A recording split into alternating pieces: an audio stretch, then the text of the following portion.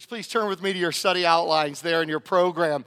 And as you turn, let me welcome those of you that are joining us online, as well as our friends at Baptist Community Church in Arco, Idaho, and also Purpose Church, Kalispell, Montana. We are so glad that you're joining us today for our study of God's Word. And we're continuing a series that I introduced last Sunday called Uniquely Made, Tools for Understanding How God Made Each of Us. And last week, I introduced the series, took the whole message to introduce the series, and I would encourage you, if you weren't here last Sunday, go online and catch that message, and I'll do a full explanation of why we're doing this and how we're approaching this. But most of all, what I want you to do is to go to purposechurch.com/tools, and there you can take the free test to see which of the 9 personality types God made you to be. And that test is not infallible. That test is not perfect. So consider the results of that test, the descriptions of the different personality types. Have other people give you feedback in your life group, in your family, among your friends. Have them give you feedback to begin to figure out what personality type, what combination. Sometimes you're a combination of more than one, maybe even 2 or 3, to begin to figure this out. And then we're going to use 3 applications each Sunday so that it applies to everybody, not just the ones that we're covering on that particular Sunday. First of all, if you are that number, if you're, for example, a number 1 or a number 2, if you're a helper or a reformer this morning, it's going to have really strong application for you. But 100%, almost 100% of people will know somebody that fits the descriptions of a helper or a reformer. And so it's going to help you in your relationships with them. But then it's going to apply to all of us because we believe here at Purpose Church that one of our core values is we're better together. And each of the personality types challenge the other 8 in a particular area. And so we're all going to be challenged to be more like the helpers, or more like the reformers. And so the ones that we're talking about today challenge all of us. And can I just say something that, there might be a temptation to think, oh, okay, we spent the whole summer in Deuteronomy, so this is kind of a foo-foo, topical series to kind of balance out after all the whole summer in the book of a heavy book like Deuteronomy. I'm telling you, I think this may be one of the deepest series we've ever done. I know for me, this study has gotten underneath into my blind spots and pointed out sin in my life more than anything else has done. It is just like shone light on some blind spots. And I really believe that far from being kind of a, self-help, a uniquely made kind of thing, it's going to be way more than that. If you will open your heart to what God wants to say to us through these biblical examples of these personality types, I think that we're going to get into some territory we haven't been in before. And I know, like I said, personally for me, it's helped me in my relationships. Personally for me, it has helped dig into some areas beneath the surface.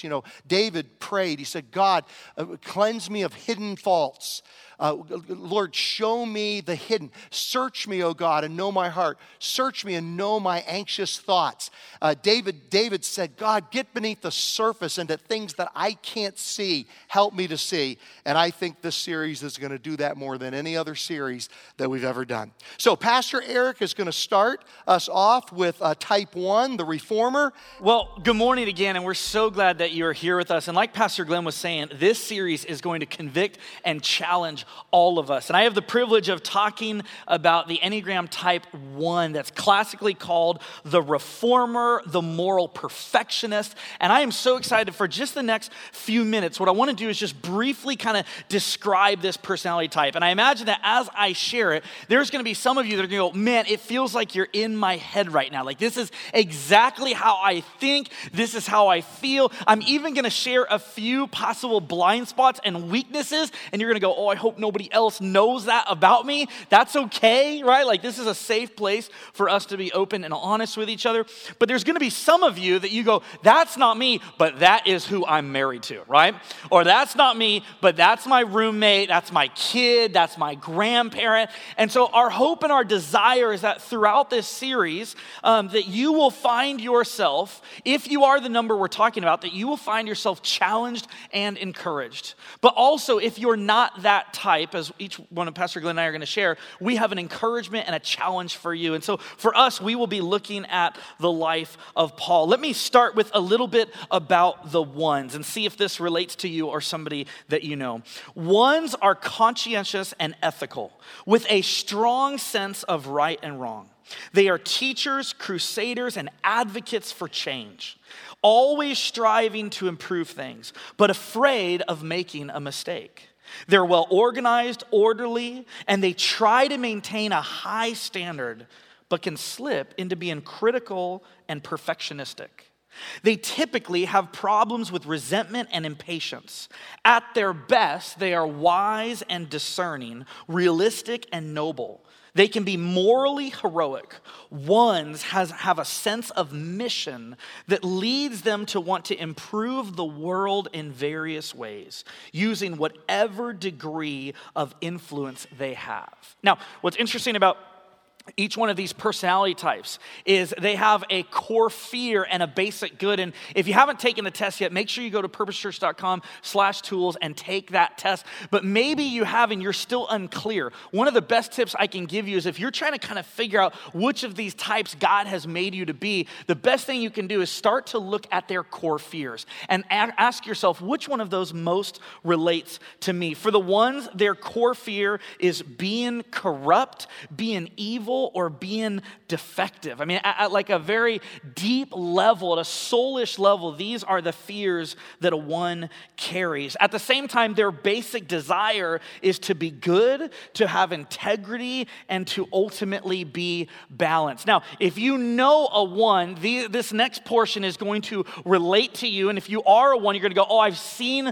those things lived out in me. I want to talk just for a few minutes about how somebody with this personality type communicates. So let's look at how a one communicates when they're healthy. So this is how a one communicates when they're healthy. When I am doing well, I am honest, poised, polite, sincere. I have well thought out ideas and opinions, and I make sure goodness prevails for everyone. What an amazing quality. And here's the thing, we'll talk about this in a little bit, but ones live with this inner critic. And maybe you have that. You're just constantly critical of yourself. Maybe you're critical of other people. We want to pause and just stop and say, these qualities God has given you.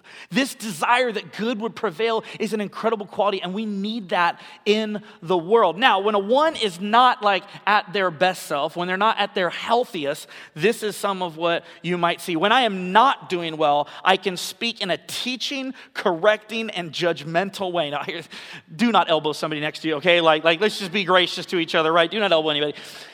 When I'm not doing well, I can speak in a teaching, correcting, and judgmental way, become easily irritated, opinionated, and show my displeasure visibly. So I have a lot of ones in my life, and I love the ones in my life.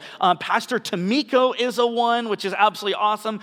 Adrian, who is now our creative director here at Purpose Church, he was our junior high pastor for about 4 years, and he is a one. And so Adrian and I got to work really close together, and it was so awesome to see him because he is somebody who just is so passionate about the very best thing happening. In fact, a lot of the excellence that's happening around here at Purpose Church, we have such an incredible team here that do that, and Adrian is so passionate about those things. And I've seen the healthy and the unhealthy, as he has seen in me the healthy and the unhealthy. I've seen in meetings with fellow ones, not just Adrian, but fellow ones, where when an idea, like the very best idea, isn't getting pushed forward, you can see it visibly in them. Like you can see, like internally, like this is not right. And then at the same time, when I've gone to camp with Adrian, I mean, you should see him. Literally, his eyes are huge. He has a big old smile. He wakes up chipper every morning because he's like, I love camp. Well, that's when Adrian is operating at his best. What's interesting about the Enneagram as well is that whatever number you are, you usually have a place that you go to in health and a place that you go to in unhealth. For the ones, I'll show you up on the screen, for the ones, the place that they go when they're really stressed is they go to the struggling parts of a 4. So they can become moody, they can turn their anger inward, they can alienate themselves and become self self-conscious. But at the same time, when a 1 is really healthy, and maybe you've seen this in the people you love, they go to a 7, which a 7 is optimistic and fun and joyful. And in a minute, Pastor Glenn, just to illustrate this, Pastor Glenn's going to talk about the 2s. And for a 2, when they are healthy, they go to the healthy parts of a 4, which means they're emotionally aware, they're sensitive, they're honest about how they're feeling rather than just being overwhelmed by the tasks before them. But when they are unhealthy, they go to the downsides of an 8, where they are dominating, they are angry, they can become very, very frustrated. What's interesting about the 1s is that there's a guy in the scriptures that goes by the name Apostle Paul. And Paul, we believe, could have possibly been a 1. And I want to show you in a few minutes how Paul demonstrated his oneness. And I also want to offer an encouragement and a challenge to you. But before we do that, one of my 1s, I'm not going to out who this person is. One of the 1s in my life sent me this quote. This describes how 1s think and feel. I want to show this to you right now. It's not that we have to be right all the time. It's that we happen to be right all the time. Don't you love that? I love the honesty of the 1s here. It's not that we have to. It's the burden that they just always are, right?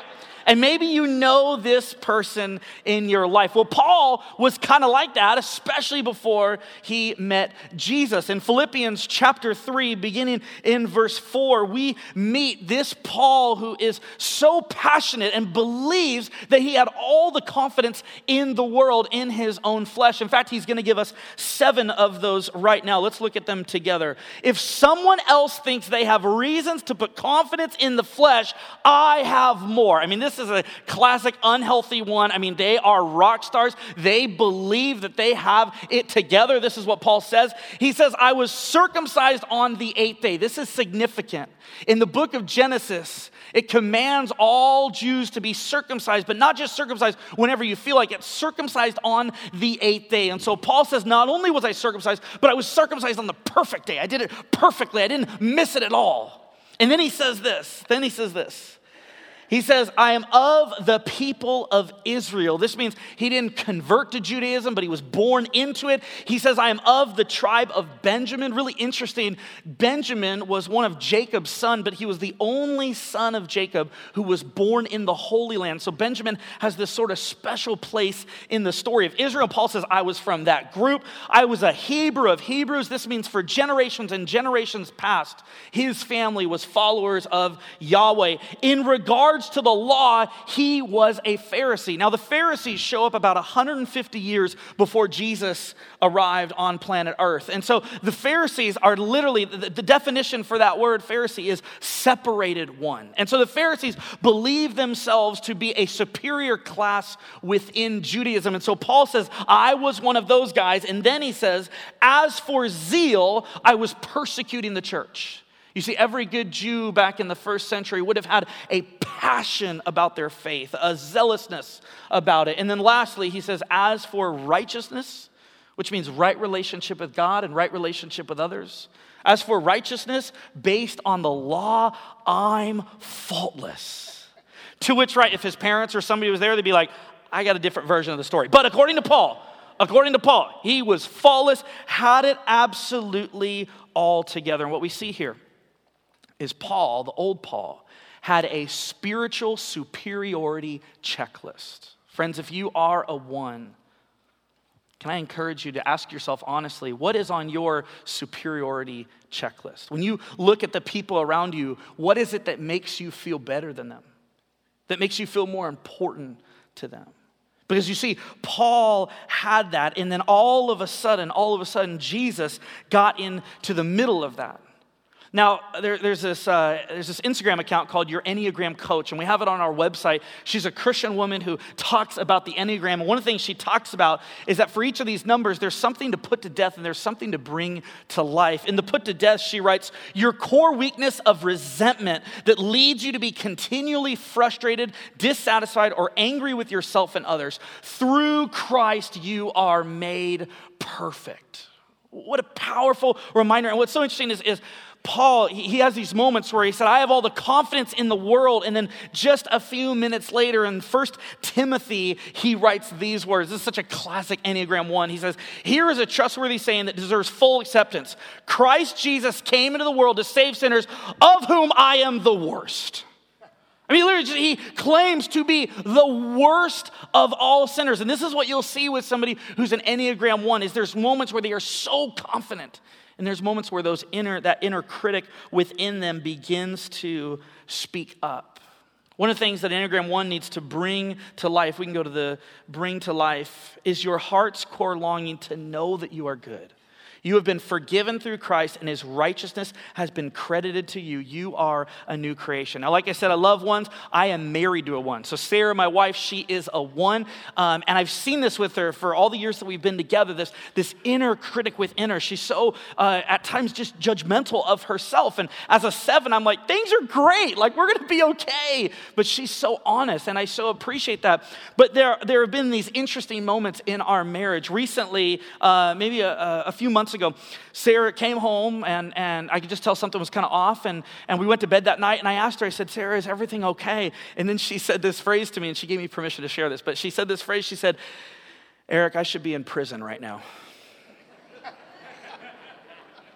Now, I don't lead the marriage class, or, I don't know much about marriage, but I do know, just pro tip, if your spouse ever says, I should be in prison, just stop what you're doing. You know what I mean? Like, just pause whatever's going on. That might be a time to lean in, right? Like, hopefully not, but if they do deserve to be in prison, there's some action steps. So anyways, she says, Eric, I should be in prison right now. And me being the 1, or me being a 7, I can't help but make jokes about things. And so I was like, totally, babe, like totally. Yeah, let's talk through that.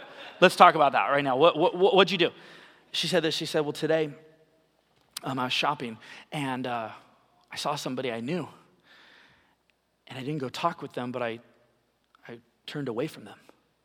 And I was like, you should be on death row, babe. You did what? You did, are you, right? So she did something that all of us have done, right? I mean, guilty, right? All of us have done that. But as a 1, there's this inner critic within that has a difficult time letting those things go. What I want to encourage you with, especially if you are a 1, is 3 practical next steps you can take that continue off of the passage in Philippians. The first practical next step, encouragement, is this. Choose to spend more time connecting with Jesus and less time criticizing yourself and others. Check out what Paul says in verse 7. But whatever were gains to me, I now consider loss for the sake of Christ. Whatever were gains to me, that I had this former life of perfection, it is all lost to me for the sake of Christ. What is more, I consider everything a loss because of the surpassing worth of knowing Christ Jesus my Lord, for whose sake I have lost all things. I consider them garbage that I may gain Christ. Do you see what Paul does here? He says, I have a new fixation in my life. And my fixation is not on my own perfection. My fixation is not on the imperfection of others, but my fixation, my eyes are glued to Jesus. Now, if you're a 1, let me give you some hope and some encouragement. Jesus is perfect. He perfectly lived. He perfectly saved you. He perfectly rose from the dead. He will perfectly come back for you. And so your innate desire for things to be good and ultimately for things to be perfect can and only will be satisfied in a relationship with Christ. And what's awesome, friends, is as soon as you allow Jesus' perfection to be your standard, to be that which covers over your imperfections and the imperfections of others, I believe that you will stop focusing so much on the imperfections and on the challenges and on the struggles of others. If you're an Enneagram 1, I want to show you this chart. In Ephesians chapter 1 and 2, Paul gives 27 new identity phrases for those that are in Christ. And ones, you may wake up and feel like you are none of these things. In fact, you may be able to think about how no one in your life matches up, you don't match up, and that can be so enslaving and overwhelming. Well, Scripture says that if you are in a relationship with Christ, you are blameless. You are holy. You are chosen. Number 2, remember that you are in process just like the rest of us, and we love that about you. It's okay that you don't have it all together. We are in this with you. Paul in verse 12, Philippians 3, verse 12 says, not that I have already obtained all of this or have already arrived at my goal, but I press on to take hold of that which Christ Jesus took hold of me. So Paul has this freedom to say, I don't have it all together. I haven't arrived yet. I am in process. Friends, especially those of you that are ones, it's okay when you make mistakes. We will love you. We will remind you of Jesus' ability to forgive you and to care for you. And number three, stop replaying the past and trust it to God, for he is not done with you yet. Verse 13 and 14 says this, brothers and sisters, I do not consider myself yet to have taken hold of it. But one thing I do, forgetting what is behind and straining toward what is ahead, I press on toward the goal to win the prize for which God has called me heavenward in Christ Jesus. For some of you, you are replaying those words you said. You are replaying that sin that you've been holding onto. And it is time to let that go into the hands of God. It is time to entrust that over to him, but also believing that he is not done with you yet. So don't give up on that desire to see the very best possibility play out. Don't give up on your desire to see people made whole, but those things that are holding you back, it's time that you entrust them to God. It's why Paul in 2 Corinthians chapter 10, verse 5 says, we demolish arguments and every pretension that sets itself up against the knowledge of God, and we take captive every thought to make it obedient to Christ. For you ones, you have critical thoughts going on in your mind all the time. And I just want to challenge you to ask yourself this question. Is this a God thought or is this a me thought? Is this a thought that God wants me obsessing about and thinking through? Or is this me being overly critical of myself and others? Name it. Name it. And then lastly, a challenge and an encouragement for those of us that know the ones in our life. What's going to lead to conflict? It's when you criticize them harshly. So be careful in how you approach them. It doesn't mean you aren't honest with them, but it means the how is very important in the way that you choose to engage them. So don't talk to them harshly. How can you show the ones love in your life? Actually listen to their concerns and their worries. I would confess, this is one of the challenges that as Adrian and I have been friends and been doing ministry together, is as a 7, I've had a hard time really leaning in and listening. And that's an area where I need to grow, and anyone who loves a 1 in their life needs to grow. That ability to really lean in and listen. And then lastly, what can we learn from the ones in our lives? Here's what we can learn. That God sees the brokenness and has a desire to fix it. Ones point that out for us. But that the way in which God is going to fix the world is not through your performance. It's not through my performance. It's through his presence in our lives. So thank you, ones, for reminding us of that. Martha was a type 2 or a helper. And we love the helpers in our life. We love the helpers of Purpose Church. These are the caring interpersonal type. They are demonstrative, they are generous, they are service-oriented and people-pleasing. In that story that we just saw, I made a mistake in your program. It's Luke, not Mark. Luke chapter 10. Let's go through that verse by verse. As Jesus and his disciples were on their way, they came to a village where a woman named Martha opened her home to him. Now let's hold it there for just a second. Both Mary and Martha, it was both of their homes. But Martha's mentioned. Why? Because as a helper, she took the initiative in meeting the needs of Jesus and his disciples. Then verse 39. She had a sister called Mary who sat at the Lord's feet listening to what he said. Now let's hold it there for a second. Martha's doing what every good 2 would do. Is everyone comfortable? Do they have all that they need? Meanwhile, her good-for-nothing sister is sitting at Jesus' feet. Verse 40. But Martha was distracted by all the preparations that had to be made.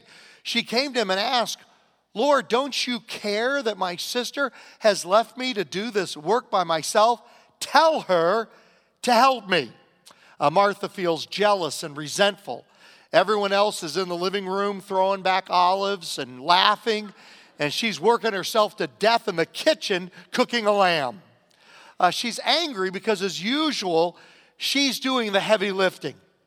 Now this, tell her to help me, this might be the only place in the Bible where somebody actually orders God to do something. Tell her to help me.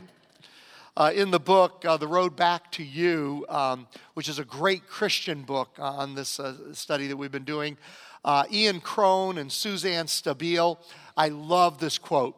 Hell hath no fury like an overworked two who is feeling underappreciated. Hell hath no fury like an overworked two who is feeling underappreciated. Verse 41. Martha, Martha, the Lord answered. And there's so much tenderness there. And by the way, this series, I hope it's going to be a great encouragement to you. Forgive us if we don't get the right balance there. It's meant to be a tremendous encouragement, but it's also meant to be a challenge. And whenever the things in there, I know for me, I have been stung by since I've been doing this study, I can see my sin so much more clearly. Oh my goodness, I'm doing that. And it can sting. But remember, God is so tender. He's saying, Martha, Martha, or Glenn, Glenn, or whatever your name is. He's sensitively saying, hey, let me help you in this area. Martha, Martha, the Lord answered, you're worried and upset about many things, but few things are needed, or indeed only one. Mary has chosen what is better, and it will not be taken from her. And so for the twos that are here, or watching online, or listening later on podcast, the lesson is simple. Sometimes you think you're serving God or other people when you're actually not. Sometimes all the doing and the caretaking is not what God is calling you to do. The Bible never tells us that Martha asked Jesus, Jesus, what do you want me to do? Jesus, what do you need? She took it on herself to make a big to-do out of the occasion. Maybe God simply wants twos and all of us just to relax in his presence. Here's what it's like to be a two. See if you can identify or if you know one in your life. When it comes to taking care of others, I don't know how or when to say no. I'm a great listener, and I remember the stories that make up people's lives. I'm anxious to overcome misunderstandings in a relationship. I usually know what other people need or want. Even people I don't know well share deep stuff about their lives with me. Any of you like that? It's like, I just met this person, and they're sharing all this deep stuff with us. It seems like people who love me should already know what I need. This is called mind reading. I need to be acknowledged and appreciated for my contributions. I'm more comfortable giving than receiving. I like my home to feel like a safe and welcoming place for family and others. I care a great deal about what people think of me. I want other people to think I love everyone, even though I don't. I love that. I like it when the people who love me do something unexpected for me. Lots of people ask me for help, and it makes me feel valuable. When people ask me what I need, I have no idea how to answer. So he says, what do you need? I never thought of that. When I'm tired, I often feel like other people take me for granted. People say my emotions can feel over the top. I feel angry and conflicted when my needs conflict with others. Sometimes it's hard for me to watch movies because I find it almost unbearable to see people suffer. I am not a two. Many times I come home and say, Kimberly says, what do you want to watch on TV? I said, I just want to see a lot of people get blown up. That's what I want to see tonight. I worry a lot about being forgiven when I make mistakes. So how many of you think you might be a two or have part of a two in you? Let me see your hands. Come on, okay, here we go. How many of you think you might know a two? Anybody? Okay. My wife Kimberly is a two. Our daughter Leah is a two. Our son Noah is a two. I got this email at 9:16 last night. Hello, Pastor Glenn. So I took the Enneagram test you encouraged us to take, and I'm sending you an email to let you know my results as you asked in the sermon. I am Enneagram Type 2, the helper. I guess that fits me well since I am a maternity nurse. Perfect profession for a 2. And love to help, support, encourage, and care for mothers and their newborns. Thank you for encouraging us to take this test. It was very interesting. Warmly, Ashley Hans. And so Ashley sent that to me, and I love it when you all send me things so I can make you the illustration for this series. So let's look at our study outline now. 2's love giving to others, and service is their middle name. Their core fears are being unwanted or unworthy of being loved. Their basic desire is being appreciated, loved, and wanted. Now, how I typically communicate if I am a helper.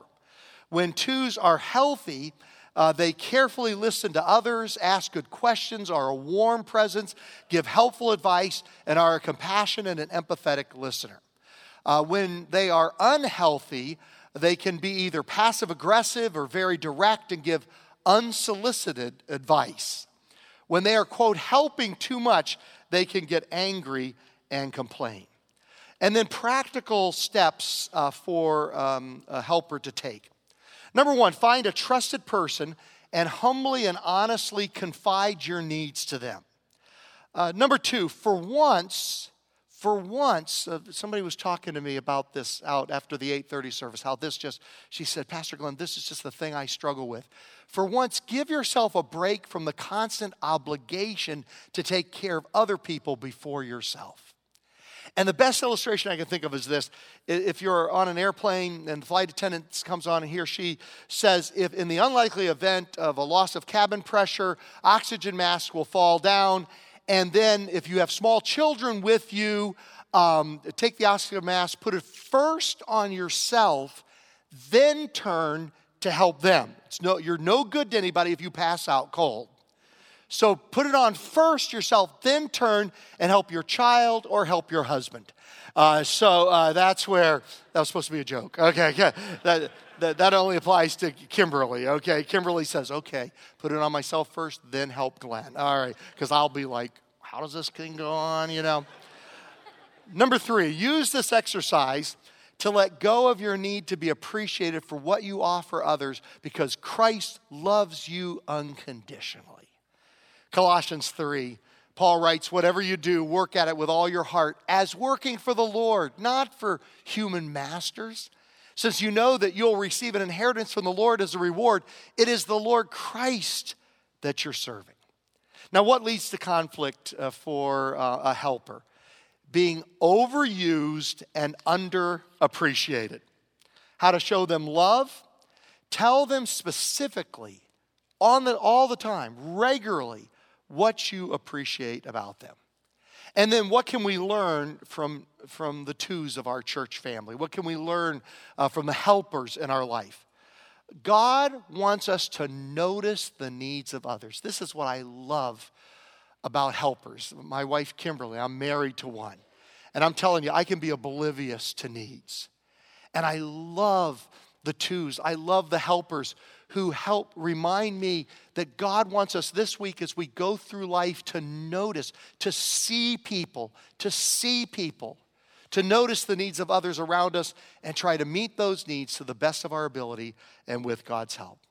As the praise team comes back up for closing worship, let me just read Luke 10, verses 33 and 34. There's this man that's beaten up by the side of the road in the famous parable of the Good Samaritan that Jesus told. And he's gotten beaten up and he's bruised and all the other numbers walk right on by. The 1s and the 3s and the 4s and the 5s and the 6s and the 7s and the 8s and the 9s. They walk right on by. The high priest, one of the priests, he's a 3. And so he's got to get that thing done. He's got to achieve. That's what we're going to talk about next Sunday. He's got to get that thing done. So they all walk by. But finally, a 2, a helper, a Samaritan, as he traveled, came where the man was. And when he saw him, let's spend the week like the helpers, seeing people, seeing their needs. He took pity on him. He went to him and bandaged his wounds, pouring on oil and wine. Then he put the man on his own donkey, brought him to an inn, and took care of him.